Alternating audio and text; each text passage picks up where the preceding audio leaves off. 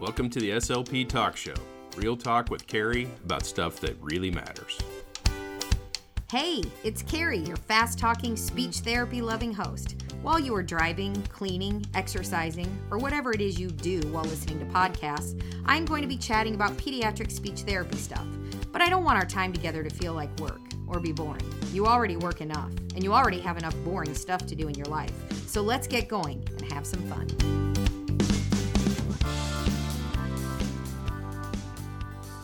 Hello, and welcome to episode 49 of the SLP Talk Show.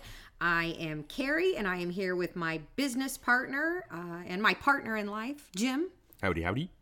It is almost the end of 2023. Can you believe it? I know, it's crazy. It is just wild. I don't know. Time flies when you're having fun, right? Yeah, and we're coming up on a milestone episode here pretty soon, aren't we? I know. So isn't that cool? Our first episode of 2024 will be our 50th episode. I know. That's pretty awesome. neat. That's pretty neat. Yeah. So if you are new to the show, I think the most important thing to know about us is that we have an autistic son. Yep.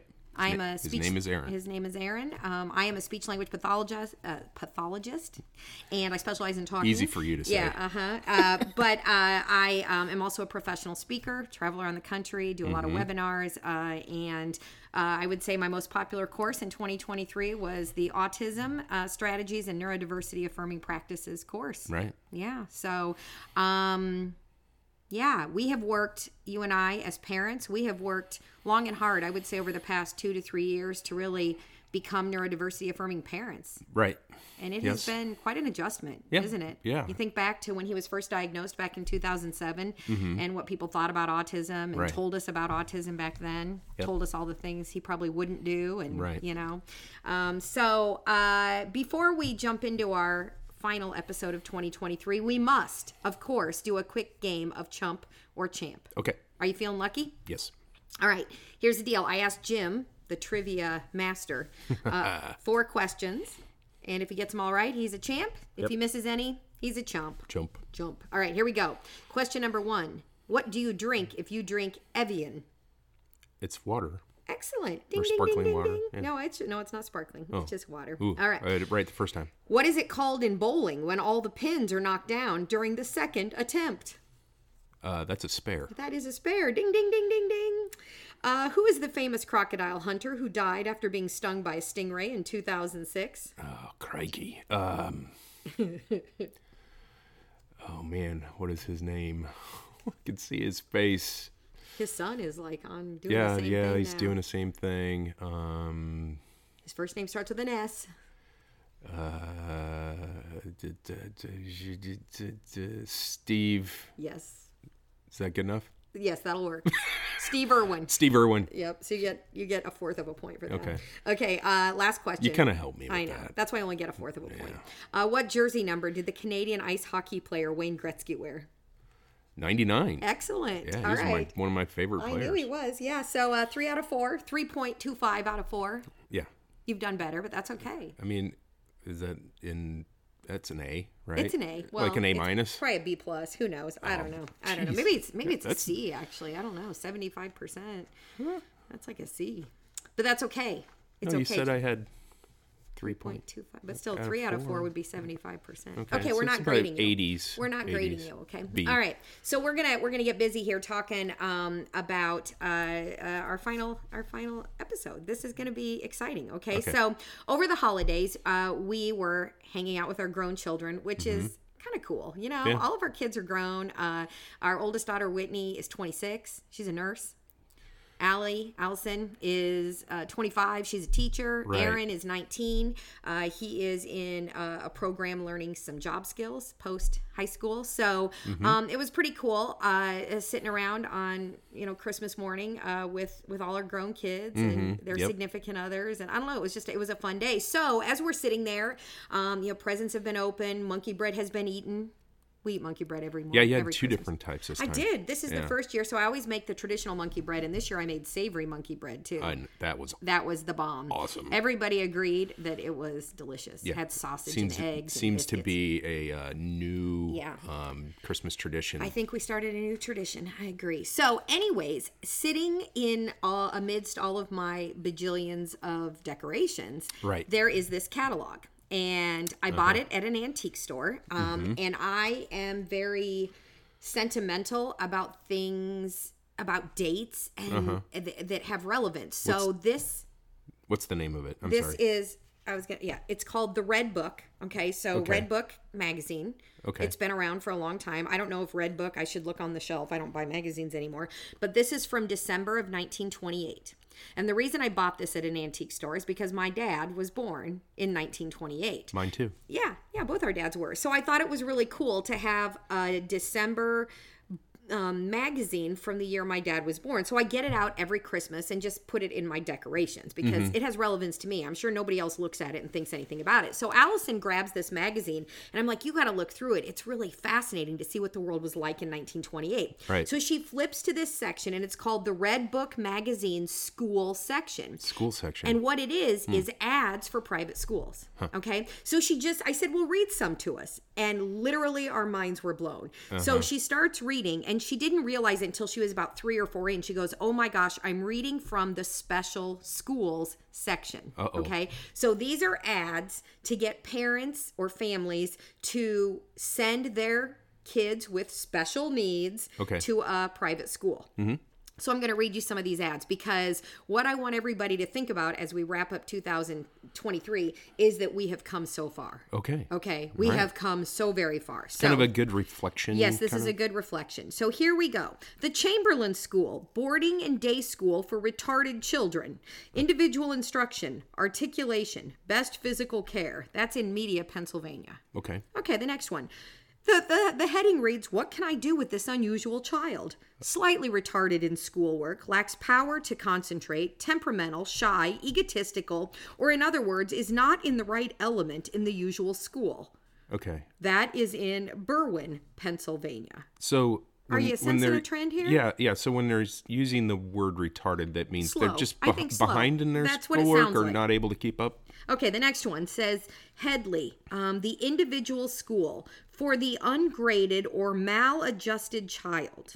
Okay, the next one, Rose Hill. Are you ready for this one? Here's some new lingo for you. Okay. For nervous or retarded children. Nervous children. Individual teaching and training under child specialist. It's an MD. Experienced staff. They even have their own vegetables and eggs. Oh, that's good.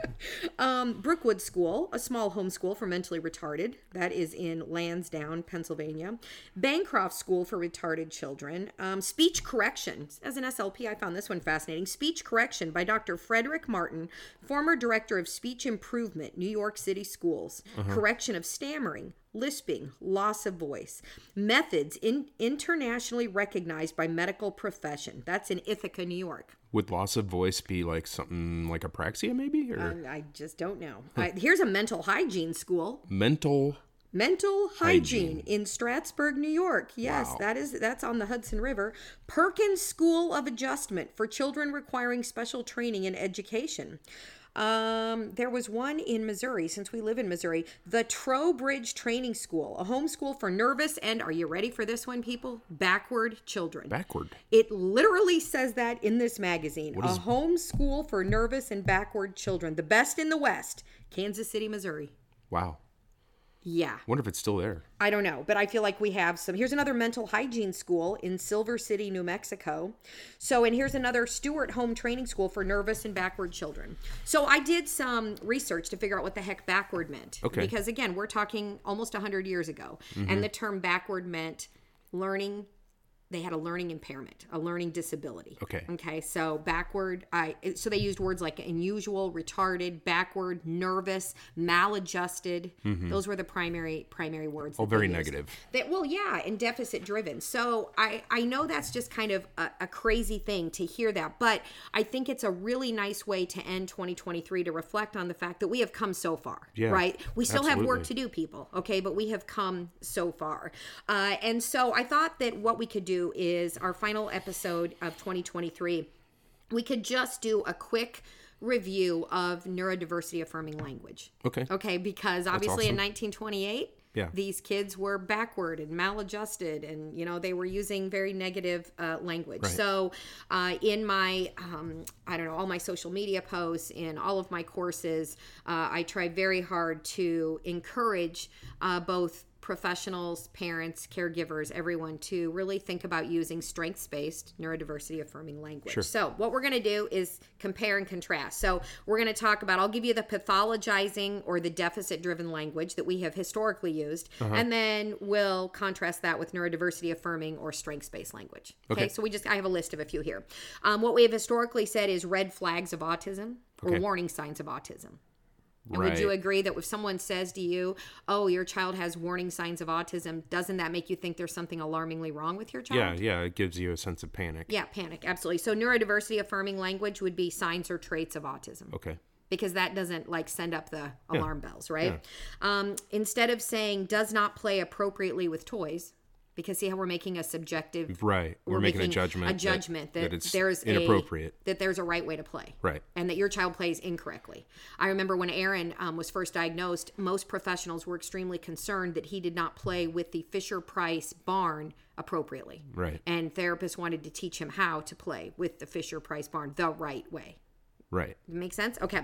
So neurodiversity affirming language would be, we would simply talk about the child's strengths and talk about how they do play, right? Not make a judgment. Enjoys to play. So yeah, enjoys gathering, sorting, lining up toys. Yeah. Enjoys playing with letters. That was Aaron. How about enjoys examining objects from different angles? Sure. Right?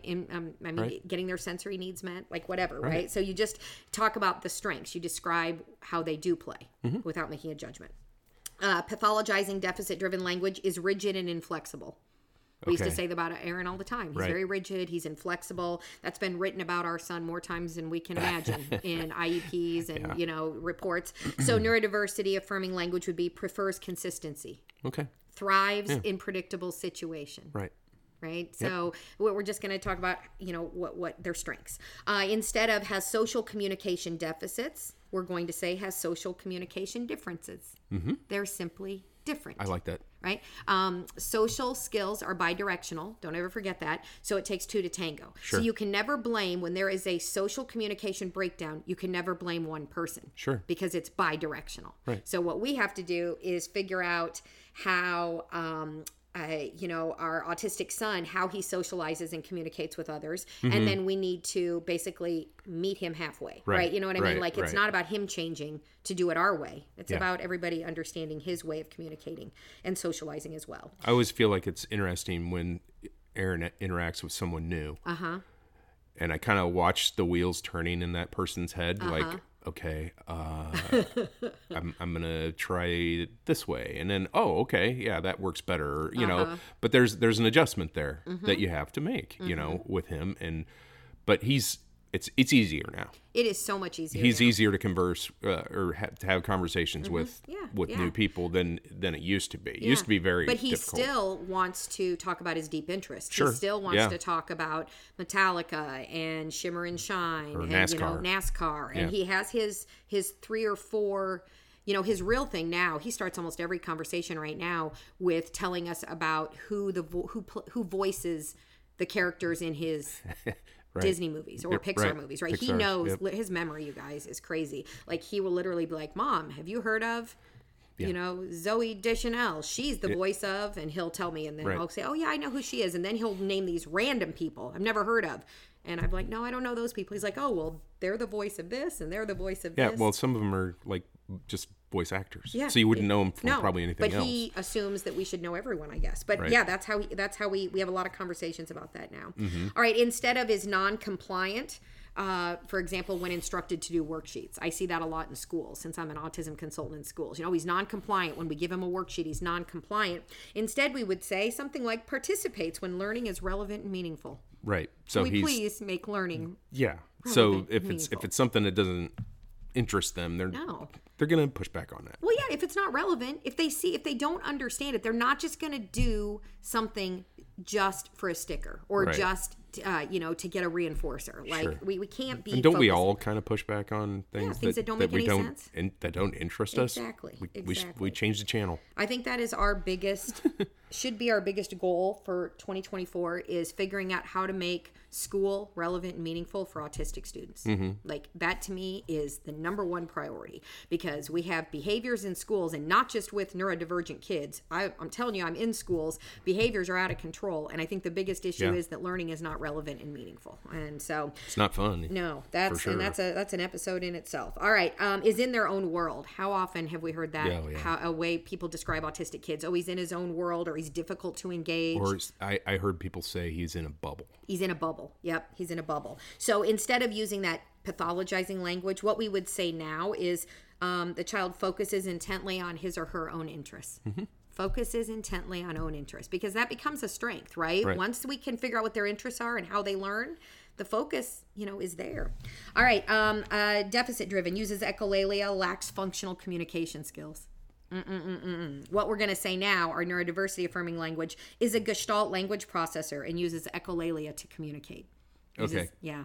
All right. Can you define Gestalt? Yeah, we did an episode. I should have looked to see what episode that was. But just so we. Yeah, Gestalt language processors are they don't learn single words at a time. They don't learn one word at a time like analytic language processors do. So they learn entire scripts, if you will. Okay. So they are kind of top-down language learners. So they will perhaps use a script from a movie or a show, and they'll say the entire phrase or the entire sentence or this entire. It's often so instead of saying one word, they say whole sentences. Right. Whereas neurotypical kids, most of them, they acquire language by babbling, and then saying single words, and then 2-word phrases, and then 3-word phrases, and then short sentences. They just start with the whole Gestalt language processors, they are top down, so not bottom up, they're top down. So they start with the whole phrase, the whole sentence, the whole script, and then what we have to do, it's called mitigate, but we have to break down those big long scripts into smaller units until we get down to single words. Then we make sure they understand single words, and then we have to turn around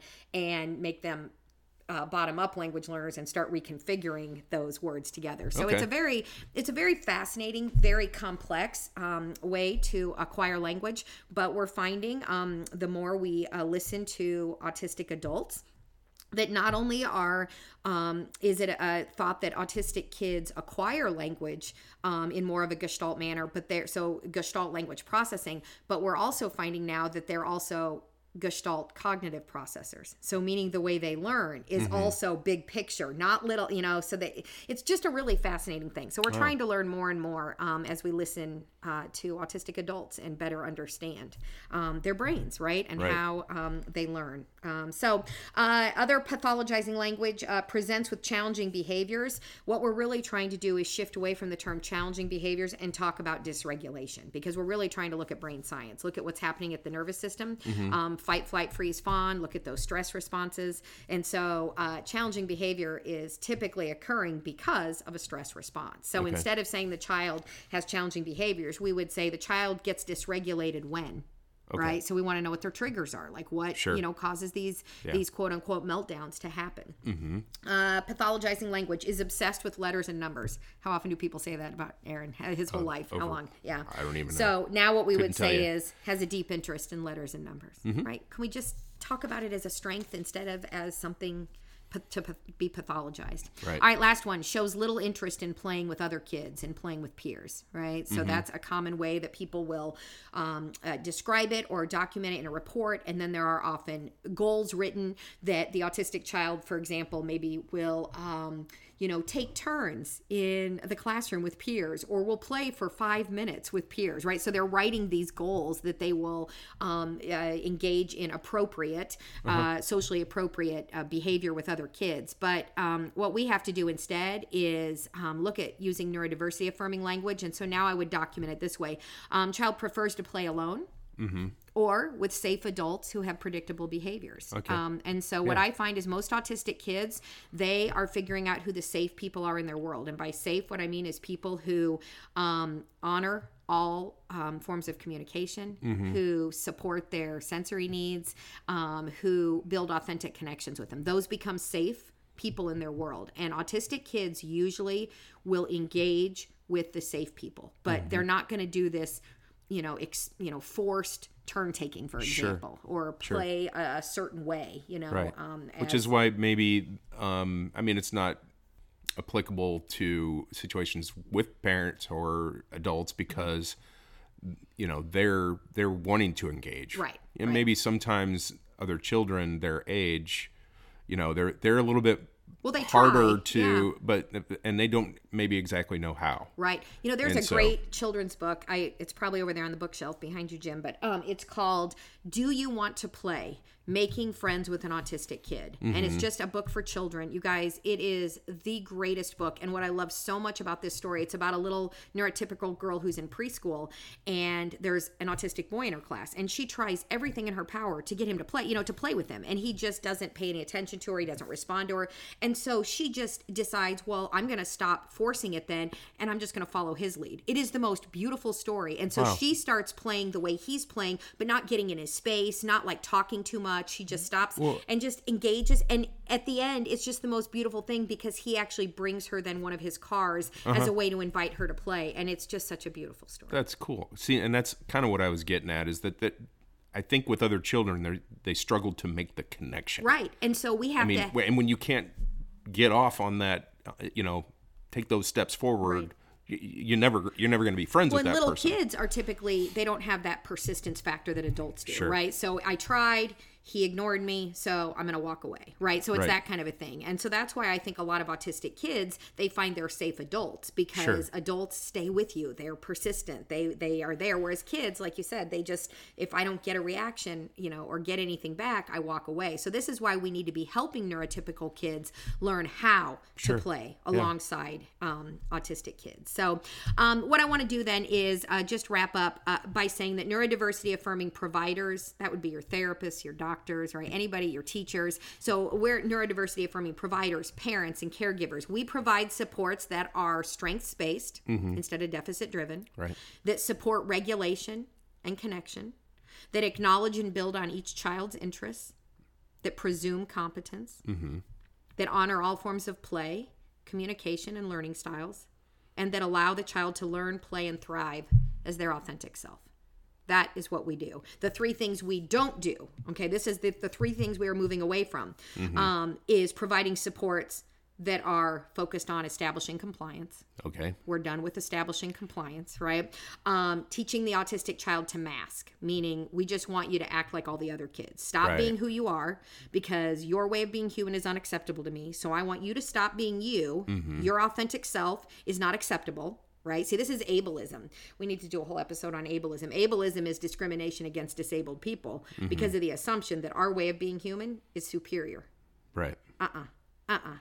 Right? What do I say all the time? And if you've followed me for any length of time, you're probably sick of hearing me say this, but my son is not an optional member of society. Right. My son is not an optional member of our family. He's not an optional member of the school community. His way of being human is acceptable. Right? Period. And the other thing we don't do when we're neurodiversity affirming is we don't teach isolated skills out of context just so we can check something off the VB map or any other checklist. Oh, well, we've got to get him to be able to do X, Y, or Z on command, right? So those are the three things we don't do. So we're going to go ahead and wrap up 2023. It has been... It's been a great year. Great year. Fascinating year. We appreciate you listening to the final episode of 2023 of the SLP Talk Show. We will be back in 2024 with episode number 50. Yeah. That's pretty exciting, milestone. Isn't it? It is a milestone. So we'll see you guys again in 2024. We are going to sign off for 2023. Cheers. Happy New Year. And we will see you in the new year.